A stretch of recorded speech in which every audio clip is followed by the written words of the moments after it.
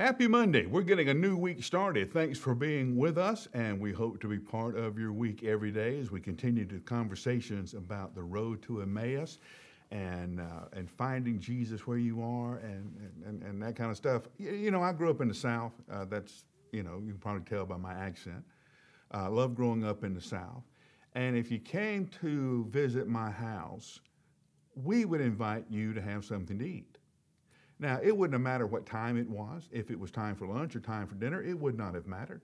We would have found a way to get to the kitchen table. We'd had coffee, we'd had cake, we'd had something, but we would have shared a meal together. And if you were close to supper or lunchtime, then you would be expected to stay and share the lunch with us, share the dinner with us. You would be invited, and my mother would be deeply hurt if you did not stay and eat with us.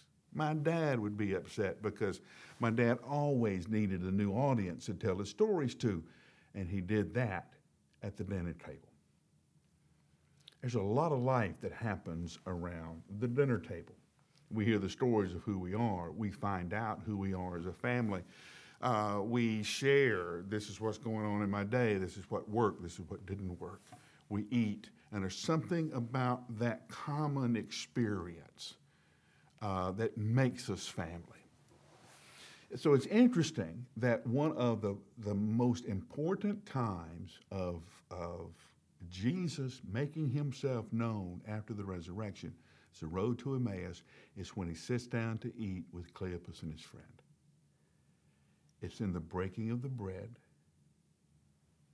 and the saying of the blessing where Cleopas recognized him.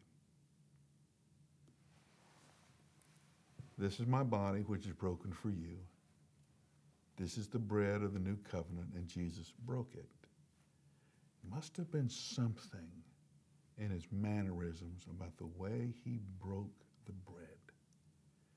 You see, the bread would have been served in big round slices, and you would take it like a pita bread, and you would tear off your piece.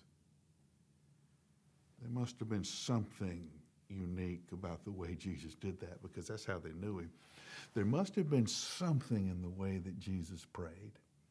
You know, it's funny, after all Jesus said and did, the one thing that the disciples came and asked Jesus to teach them, teach us how to pray. Because there was something about Jesus praying that changed the world. And Jesus did that around a dinner table. Now here's what's interesting. We live in a post-everything world. Okay, and we're told people don't like religion. They don't like to talk about Jesus. Now they won't come to church. They don't do this. They will come to your home. The new center of evangelism. Now, when I first started being a pastor, you would go door to door, and you would knock on somebody's door, and you'd hand them a pamphlet, and you'd go over scripture in their Bible, and you were trained how to do that. Now, nobody opens the front door.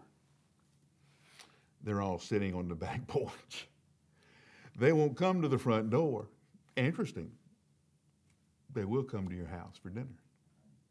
They'll sit around the table with you. And it's sitting around that table where you hear their story, hear what they've been through, hear how they grew up, here's what's important to them, know about their family, and you'll find the door that is open for you to begin the gospel conversation, but it will happen around a table. The new center of evangelism in our post-everything world is the table. Now, who is it that you need to invite to come sit around your table? Who is it you need to host to come around your table so that in sitting there and sharing the meal with you, they will recognize the presence of Christ? Who is it you need to come to dinner at your house? I'll give you 60 seconds. You got to be able to put together a pretty good list, and I'll see you tomorrow.